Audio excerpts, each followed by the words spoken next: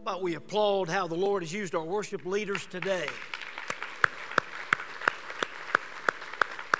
Thanks so much to our choir. Thank you for Aaron for putting this service together. And thank you, Ellen, for singing as well. And God bless you in Hawaii. I feel a mission trip coming on, but we'll be ready. We're glad to see you today for this one worship service together. It is good.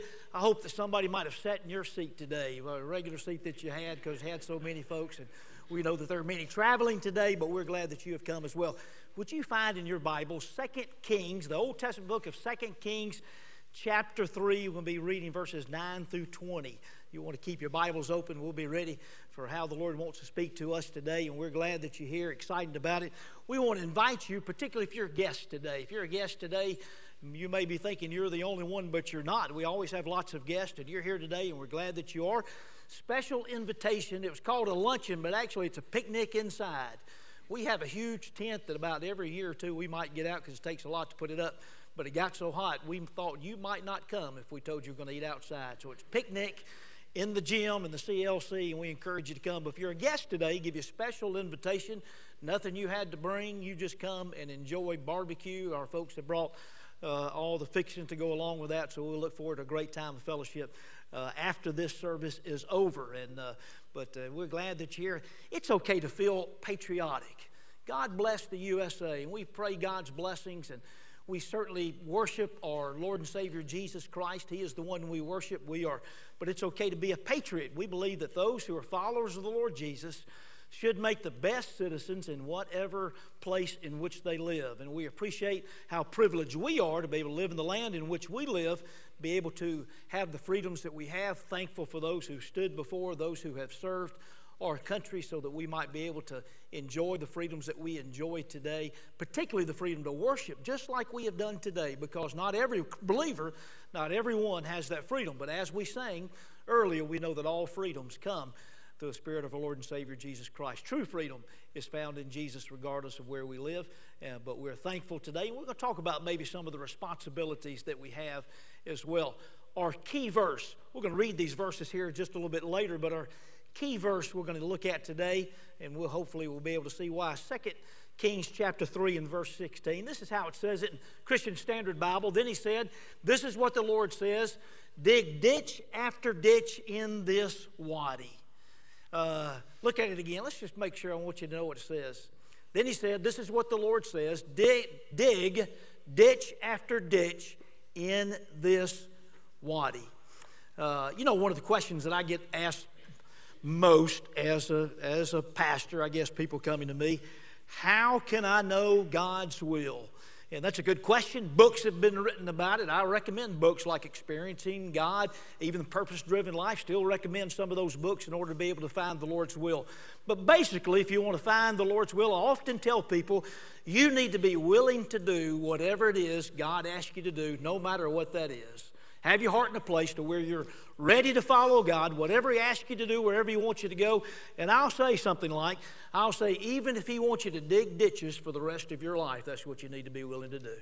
And so today I've come across this particular passage. I mean, I've read it before, but somehow it hit me today that, and it's not necessarily the reason that I say that, but as I come to this passage today that talks about digging ditches, I thought, that if that's what the Lord wants you to do, that's what you need to be willing to do. And at one time, God's people were asked to be ready to dig ditches. And really today, we're kind of having an intersection of our sermon series as well as our God and country emphasis today is kind of coming together. As we've been talking about, we're using the life of Elijah, and now we're kind of moving into Elisha to talk about what can God do.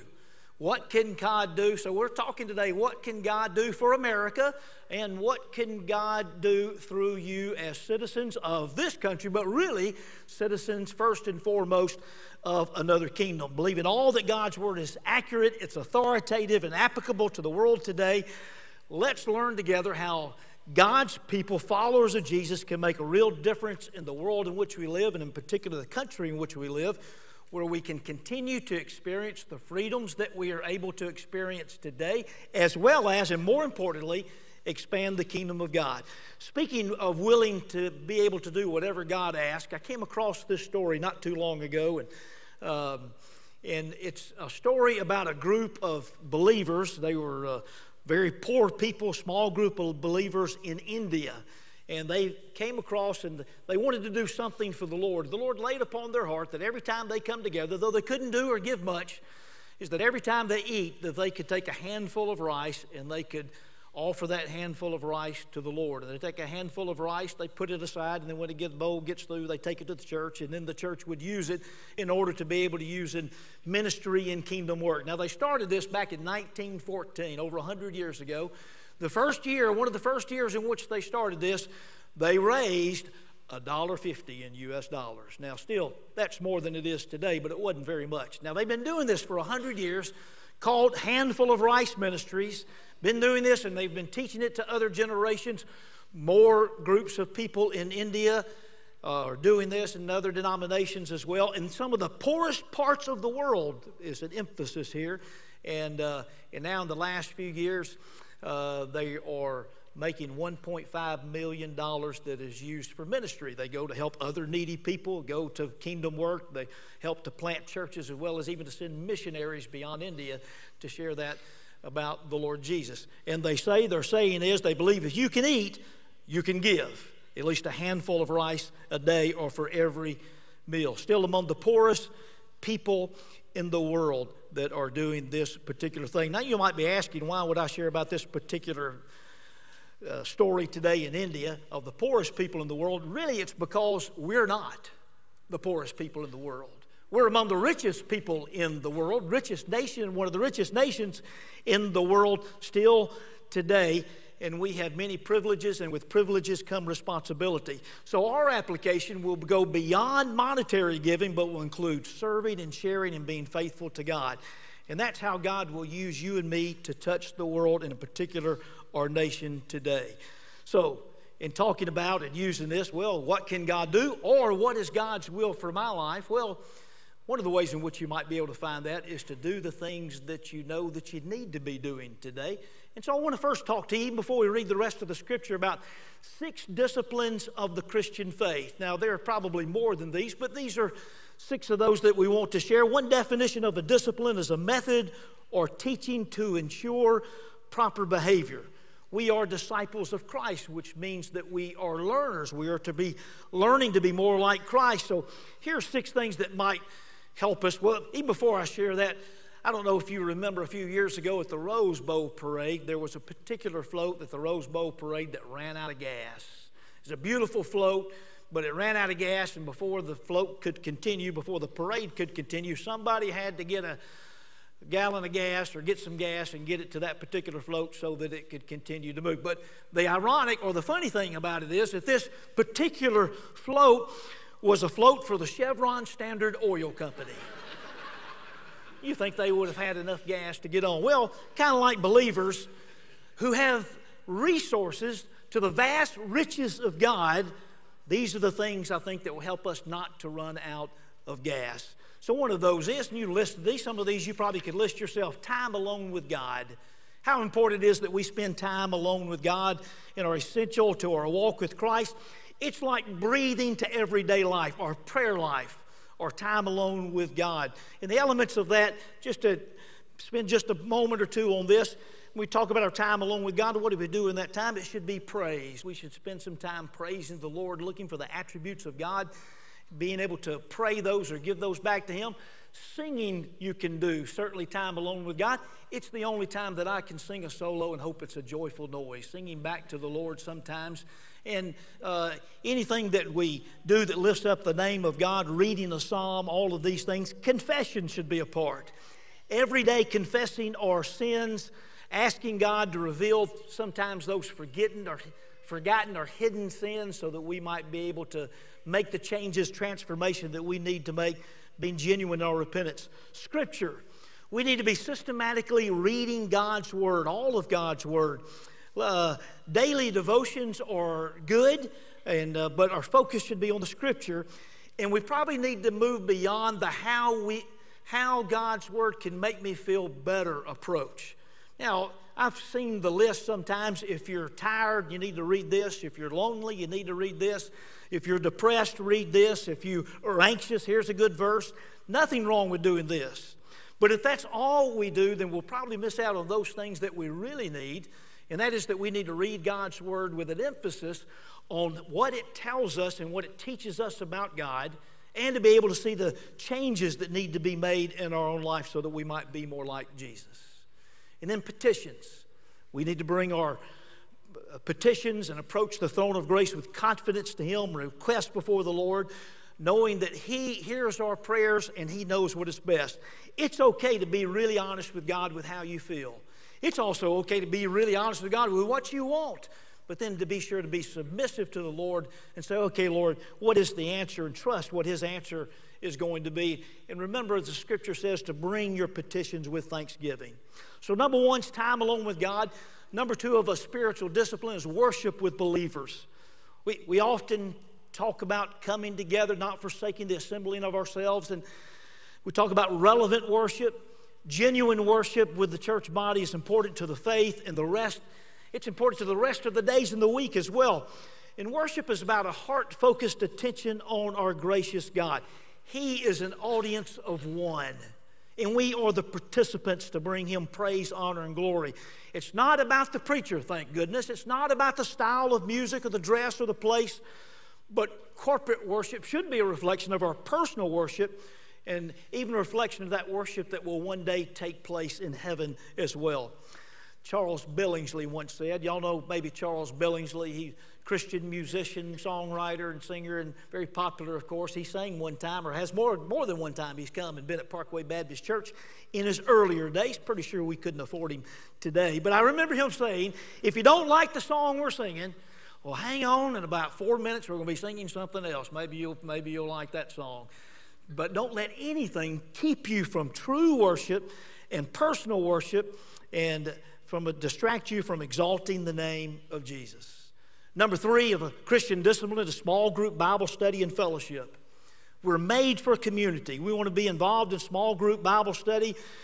If all you're doing is attending worship, and we're glad that you attend worship, well, your next step is to be involved in a small group community and Bible study, a group to where you can get to know one another, where you can invite others.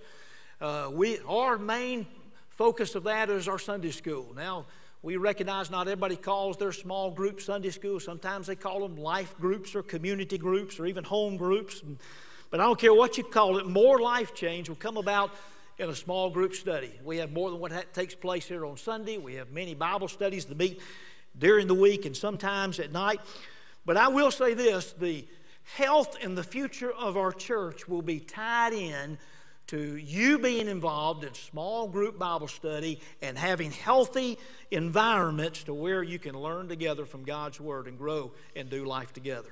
Ministry is number four. Ministry and in and through God's church. Every member needs a place to serve. Finding your place is a discipline of the Christian faith. If you're a believer, the Lord Jesus Christ has called you not only to be saved, but also to serve. It's one of the reasons He keeps us here on earth, so that we might be able to serve in ministry. And it needs to be done in and through God's church. And number five, tithes and offerings to the church. Well, there it is. Giving to God is a discipline as well as an outcome of a growing Christian. I don't know any other way to say it, but spiritually healthy believers give to the work of the kingdom, and it needs to be done primarily through the local church. Well, why through the church? Well, it's biblical. It is because the church holds the hope of the world. It is because we are the hands and the feet of Jesus. He is our head. The church was established by Jesus Himself as our founder, and we, the church, are the only plan for bringing the world to Him. We hold in our hands the hope of the world. That tithe that we talk about, that 10% is biblical, but it's not to be legalistic. For some people, 10%, it's a good goal to shoot for. For other people, 10%, it's just the launching pad. It's just the beginning, the starting place of what could be given. But it's to be done cheerfully and intentionally. People who love God and are grateful for God's grace find a way to give, even if it's just a handful of rice a day. As they said in the opening little story that I told, that if you can eat, you can give. And then number six, we'll add to that gospel conversations. We are to be intentional in learning and seeking to be able to talk about Jesus with others, sharing the good news of the gospel and the difference that Jesus makes in our life. Now, we at Parkway, we encourage everybody to be part of what we call Who's Your Three, to have up to or at least maybe 3 people that are lost or unchurched that you're praying for, seeking to invite to hear the gospel message and sharing your testimony or sharing the good news of Jesus. When people say, hey, that's my one, or this is the one I'm praying for, that's one of my 3, we know exactly what you're talking about. We know that kind of language, and we're going to grow even more in this area to where it's just part of our DNA, to where if you're a member of Parkway Baptist Church, as a believer in the Lord Jesus, you're looking for intentional ways to be able to share Jesus or invite that family member, that friend, that coworker, that teammate, classmate, or neighbor about church in Jesus. And so sometimes in our reports or in casual conversations, we're hearing more and more of, this is what I was sharing with my family member. Here's somebody that I'm praying for. Here's somebody I'd like to receive. I'd like to be able to know Christ and be able to share with as well. These are 6 disciplines of the Christian faith. There are probably more that we could add to these, but these are good to know, good to be a part, certainly, of every member of God's church. And even help you to know the Lord's will by knowing some of these. And I think these are going to help us with our walk through the passage today, discovering why followers of Jesus should make the best citizens. So let's see what we can learn. And we're just kind of, I hate to say casually, we want to take it intentionally. How about that? Intentionally walk through these verses, maybe to help us as they're intersecting where we are working our way through this sermon series. So read verse 9. It says, so the king of Israel went with the king of Judah and the king of Edom, and when they had made a circuitous march of 7 days, there was no water for the army or for the animals that followed them. Now, 3 kings went out to war against the king of Moab. And first of all, I want you to note the players, and I think I've listed those for you. First of those, there's Jehoram, the king of Israel. I'm going to call him the backslidden king. I don't know that he was ever sliding in the right direction, but you understand that he was one who was one of God's people. He was an Israelite, but he was not necessarily a good king as well. He was ungodly. In fact, if you look at verses 1 through 3 of chapter 3, it says this, in the 18th year of Jehoshaphat, king of Judah, Jehoram, the son of Ahab, became king over Israel and Samaria, and he reigned 12 years. He did what was evil in the sight of the Lord, though not like his father and mother, for he put away the pillar of Baal that his father had made. Nevertheless, he clung to the sin of Jeroboam, the son of Nebat, which he made Israel to sin, and he did not depart from it. Did you notice who his parents were? Ahab and Jezebel. We've talked pretty extensively here lately about those, but some of the worst that were ever king and queen, their names kind of synonymous with evil and wickedness, arguably among the most ungodly in Israel's history. Well, he's not as bad as his parents. That's about the best thing that could be said about him. You and I, as believers in the Lord Jesus, we are all sinners, but if we thought about it, we can always think of people worse than us. Might be a good side lesson for us here. We're not to compare ourselves with others, but only to the Lord Jesus, and we want to be more like him. Now, the Moabites had rebelled against Israel. They had captured some of the cities of Israel, so Jehoram goes to fight and make war with Moab to recapture those cities in the Promised Land. He sends a message to Jehoshaphat, we'll talk about in just a moment, king of Judah, go with him to fight Moab. And the Moabites were the enemies of both kingdoms. Well, today, and I'm just going to tell you this because I like this kind of stuff, and this will be over in about 2 minutes and we can move on. But today in the Louvre in Paris, in that museum, there is something called the Moabite stone, which is significant for those in even Israelite history. And in the Moabite stone, it talks about, and it's the king of Moab has an inscription on it, or somebody wrote it for him, to where it talks about the history to where the Moabites attacked Israel and they overtook these cities. And it's one of the longest inscriptions that we have that talks about the Israel and some of these things outside of what we have written in the Bible, but it goes and it talks about some of these very things that we're talking about today. And because it goes with this passage, I wanted to tell you. So we'll move on. But by this time, Israel had divided into 2 kingdoms. We've talked about the northern kingdom of Israel, southern kingdom of Judah. And then there was Jehoshaphat. He was king of Judah, but he was the good and godly king because he would not allow idols in the southern kingdom of Judah.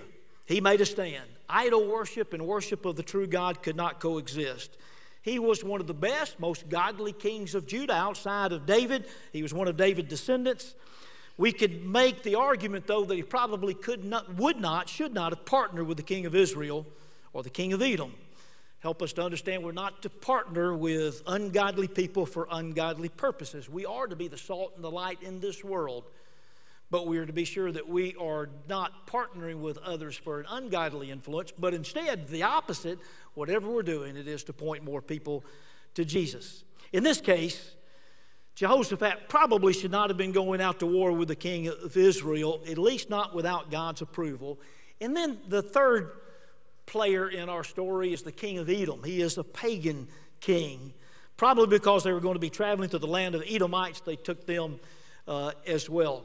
Even though the Edomites were the descendants of Esau, they were not considered godly people. Now we have Israel and Judah, who are God's people, partnering with an ungodly nation on a mission not sanctioned by God. Now, how do we know this was a mission not sanctioned by God? Probably because of what's not in the passage. Now, we began reading in verse 9, but in the first 9 verses, as it talks about leading up to this, there is no mention of God. No king that asked God if they should do it, not even good King Jehoshaphat. And so probably was not something that they were ready to do or that God was ready for them to do at this time. So important, the disciplines of the Christian faith. Now we're back to the things we talked about, so that we might know God's will for everyday living. For the big decisions and the small decisions, going to war probably is a pretty big decision.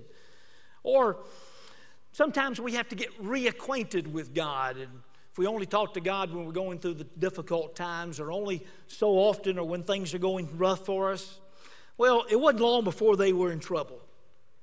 They had gone in a roundabout way so that they might go around the Dead Sea, and they went through some of the wilderness in order to get to where they're going to attack the people, probably to try to catch them by surprise.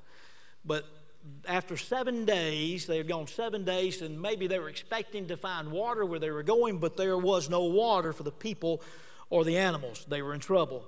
When you read in the wilderness in the Bible, maybe you think of trees, or maybe you think of forest, but this was a desert of sand and rock, and there would be periods of rain at times and certain times of the year, but there would also be long periods of drought. So these wadis, or these riverbeds, would be dry for an extended period of time. We're reading in the ESV, they're called stream beds here. We'll read verse 10.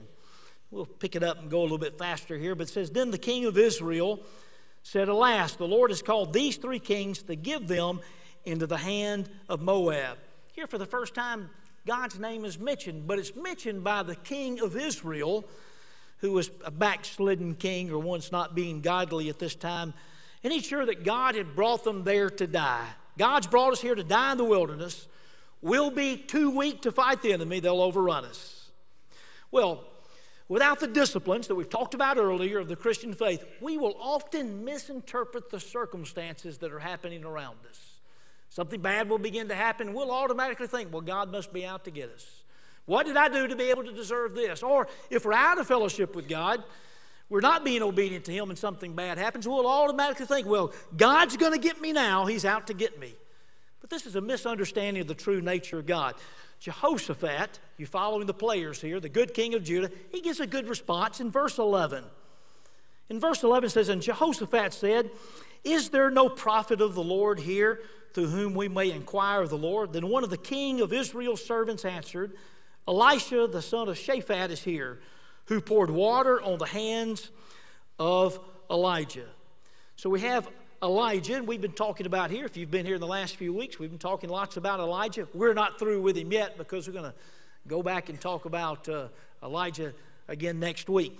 But here's Elisha, who is the protege, the disciple of Elijah, the true prophet of God. And you know that there's 2 passing on to the next generation. Elisha is the one who is now the prophet.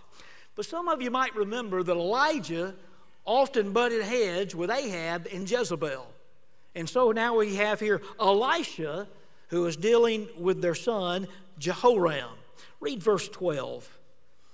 It says, and Jehoshaphat said, the word of the Lord is with him. So the king of Israel and Jehoshaphat and the king of Edom went down to him. Now, Jehoshaphat is standing up for Elisha is standing up for Jehoshaphat. Or even more so, he's standing up for the word of God. He has the word of God. Let's go to him, he says. Let's go to Elisha. Well, think for a moment. Who has the word of God today? Well, we know from the Gospel of John, John 1:1, we know that Jesus is the Word and we need to go to Him. The church has the Word. We have the good news of the Gospel. We've been given the Word so that we might be able to share it with others.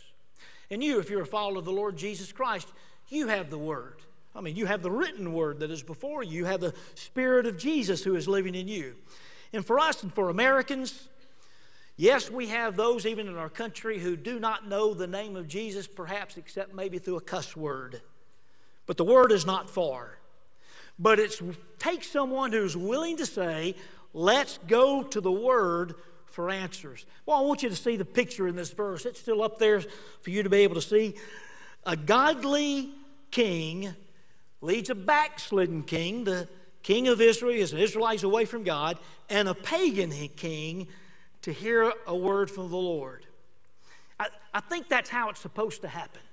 You see, God's people are to continue to be going to God's Word, doing God's Word, so that maybe those who are out of fellowship with the Lord, maybe those who know Jesus, or maybe even those who just know about Jesus, should also be pointing to Jesus and following believers who are going to the Word and doing the Word, and then so that even pagan people might be able to see, even those who are lost, those who are unchurched, might be able to see, might be able to go in that direction as well. I think standing up for Jesus, I think standing up in our country today, it has more to do with standing in a picket line or even making Twitter posts, and more to do with pointing people to Jesus and giving people reason to listen and to think that this Jesus thing is for real. Let's read verse 13. We're already going through verses 20. We're doing okay. Verse 13 says this, and Elijah said to the king of Israel, what have I to do with you? Go to the prophets of your father and to the prophets of your mother. But the king of Israel said to him, no, it's the Lord who's called these three kings to give them into the hand of Moab. Notice who Elisha addresses. He addresses the king of Israel. Now, there's a problem when the king of God's people and the prophet of God have nothing in common. May it never be said about God's people that we don't have anything in common, because we have lots in common as followers of the Lord Jesus, particularly for spending time alone with God, particularly if we're worshiping together, particularly if we're seeking to have community in small groups or worshiping together, seeking to have gospel conversations. We'll continue to have more and more in common. And those things that are different, those things that would separate us, they'll become small in size or scope. And all of us, we're all to be exalting the name of Jesus. Elisha, you will notice, he's gifted in sarcasm.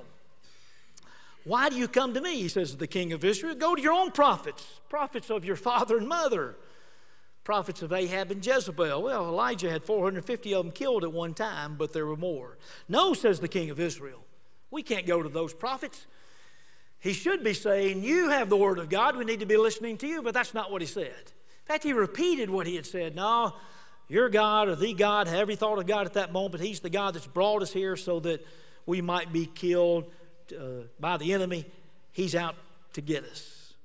Now notice verse 14. It says, and Elisha said, as the Lord of the hosts live before whom I stand, were it not that I have regard for Jehoshaphat, the king of Judah, I would neither look at you nor see you. Not so much such regard that Elisha has for the king of Israel. Verse 15 says, but now bring me a musician. And when the musician played, the hand of the Lord came upon him. Sometimes we need to say, bring me a musician. But here we have, some of our translations actually say, bring me a harpist, and the harpist played. You know, I hate to miss worship on Sunday, because God might have something to say and I don't want to miss it. I mean, every time we get together, sometimes it's through the music, sometimes it's after the music, sometimes it's during the prayer. But I believe God has something to say. Today, I believe God's had something. In fact, every time we come together, I expect God to do something and have something to say to us every week. Verse 16 says this, and he said, thus says the Lord, I will make this dry steam bed full of pools. Now try not to look at verse 17. But look at verse 16 again, and we looked at it earlier in the CSB, and it says this.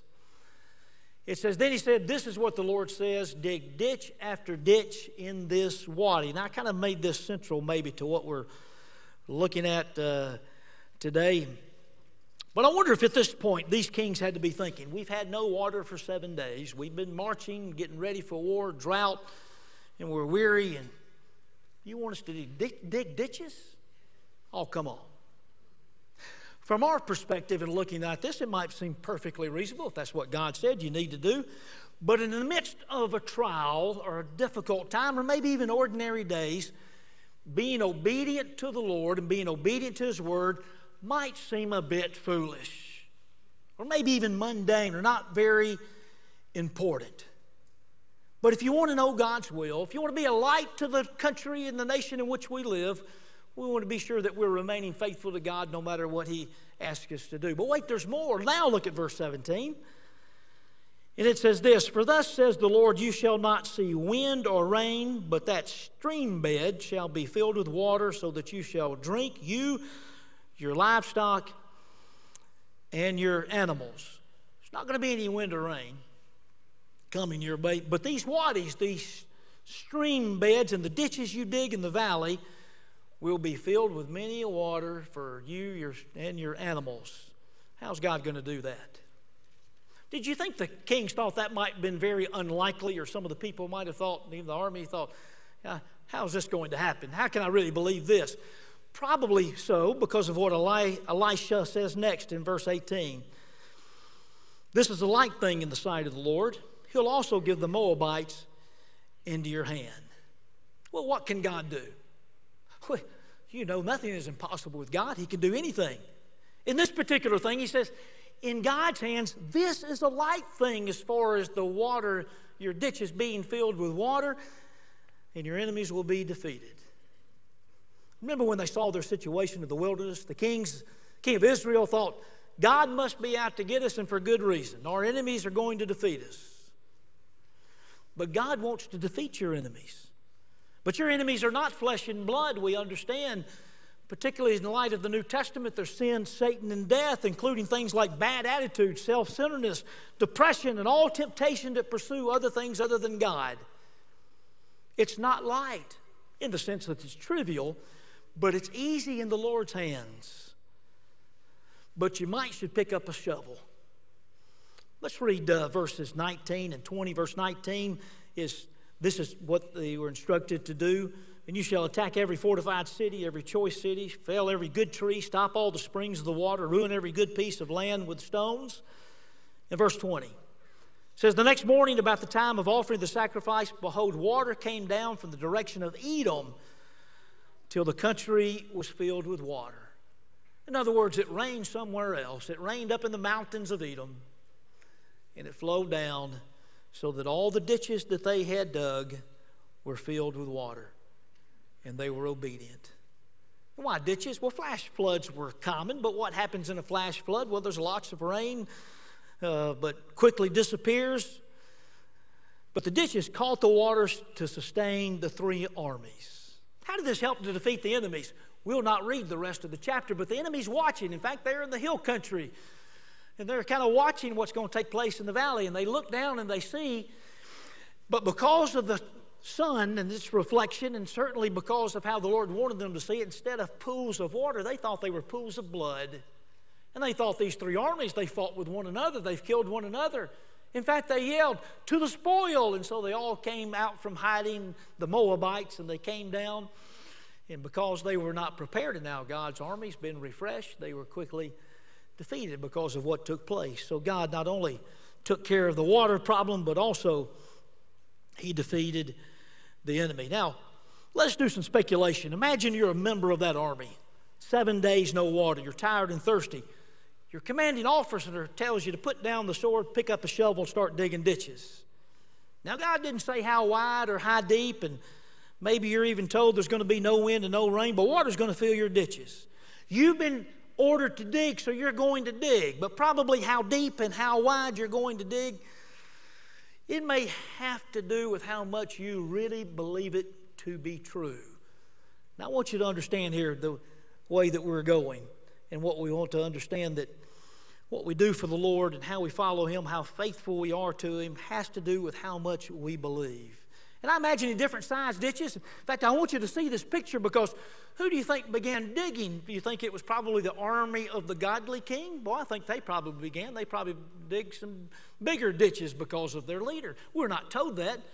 And then so when they saw them digging, perhaps the army of the backslidden king, maybe they dug some ditches, maybe not quite as wide, but they dug ditches. And so the pagan army, they're watching this. They said, we better dig ditches too. And perhaps they did. So there was influence that took place there.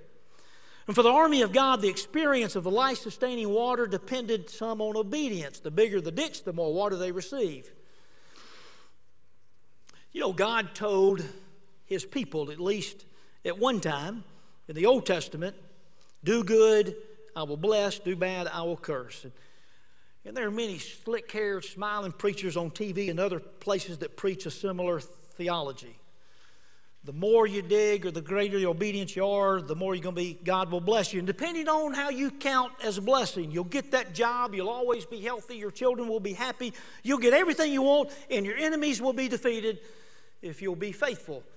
Well, I want to preach that. It even sounds good. The problem is it's not New Testament. It's not biblical. And it gives us a motivation that is less than what it should be, and your commitment will not hold up if you're in this thing for material or for health or for anything that is only for you in a self-centered way. What is interesting today in our culture, many churches that seem to be very progressive and modern are preaching an old school theology that falls short of what Christ accomplished with the cross and the resurrection. Were you ready to get this deep today? You're here, lunch is waiting, you've got a few more minutes. I want you to be able to understand this thing.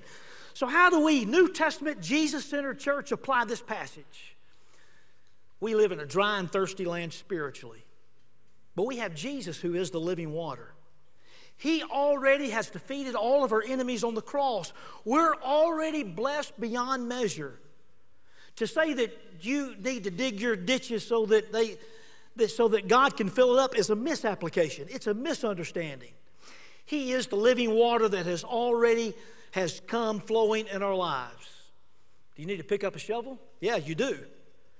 But not so God will fill your ditch or defeat your enemy. It's already been done by the power of Christ, by the blood of the cross. But now your motivation has changed. You want to be faithful in all that God asks you to do, for one reason only, because God was faithful to you, because Jesus has saved you. Because God has loved you, you want to love Him, you want to love others, and you want to please Him. That's why we do it. Pick up a shovel because you want to live a life that honors your Savior. And you want others to be able to have that living water that has already filled your trough. But we often live as if it has not already happened. And the size and the depth of our ditches remain small, but I'm asking you to pick up your shovel with gusto and with passion because you know it is true. Are you getting what we're understanding here? Picking up a shovel is equivalent to what we're applying today. It is to being faithful to all that God has asked you to do and being obedient to Him. So can I give you the preparations for picking up a shovel and allowing God to work through you? I know some of you looking at your time, but this is not going to take long. Remember those 6 disciplines that we talked about? I want to show them to you here again. These are the ways in which we might allow God to work through us. We often view these things as if these are the goal or these are the purpose. But these are the 6 disciplines. These are not the end results. No, these are the means which are the end results. These are which ways God wants to achieve His purposes in you. We talk about it often at Parkway. We have one purpose and one mission. One purpose is exalt, glorify our name of our Lord and Savior Jesus Christ. We have one commission, one mission. It is the Great Commission. It is to make disciples. Are you getting this? Without these disciplines in your life, it will be difficult for God to continue to accomplish what He wants to accomplish in you. This is how the church is to shine the light in our nation. You remain faithful. Regardless of what circumstances, regardless of what we face, regardless of what you see happening in our world and our nation today, regardless who is the president or what's happening in politics, you remain faithful. And as you remain faithful, you'll influence others that see what you do, that hear the message that you have to say, so that others might be pointed to Jesus as well. More doors will be open. The living water is Jesus, and Jesus already flowing in and through you. But without picking up a shovel, practicing Christian disciplines, you may experience or keep little or less of what God wants you to experience. Pick up a shovel, practice Christian discipline, remain faithful like you really believe it. Now, if you're here today and you have not given your heart and life to Jesus, but you would like your spiritual enemies to be defeated, you'd like to experience the one who is the living water. Well, Jesus said, I will give to the thirsty from the spring of living water as a gift without cost. Come today, give your heart and life to Jesus. Let's pray together. Gracious Heavenly Father, we thank you for an opportunity that we have to not only talk about our freedoms that we have in Christ, freedoms we have in this country, but actually be able to experience it. Actually be able to demonstrate that we can worship freely. We thank you for the Lord Jesus Christ has done for us, and we recognize that this country would not be what it is today without the hand of the Lord, without the opportunities that we have. Thank you, Father, for the privileges that we have. We pray for our country today. We pray for our political leaders. We pray for our spiritual leaders. We pray, Father, that as believers in the Lord Jesus Christ, that we might be examples, that we might remain faithful, that we might be obedient to all that the Lord has asked us to do. Father, may it be through this that you might be able to use us as the body of Christ, as the church, as individuals, to be able to be light in what is sometimes a dark world, to be able to share the good news and the truth in the spirit of love, so that more and more people may be able to come into the kingdom. Help us now, Father, be able to grow in Christ. Help us to be able to pick up that shovel, be obedient in the things that you would have us to do. And Father, we pray if there's someone here today, someone listening today that does not know you as Lord and Savior, or maybe today they are unsure, may they be certain today on this God and Country weekend, may be certain that they have Jesus in their heart. Not because of anything that we've done, but because of what Jesus has done on the cross. May they accept the free gift of the living water that never ends. We lift up these prayers in the precious name of Jesus. Amen. Would you please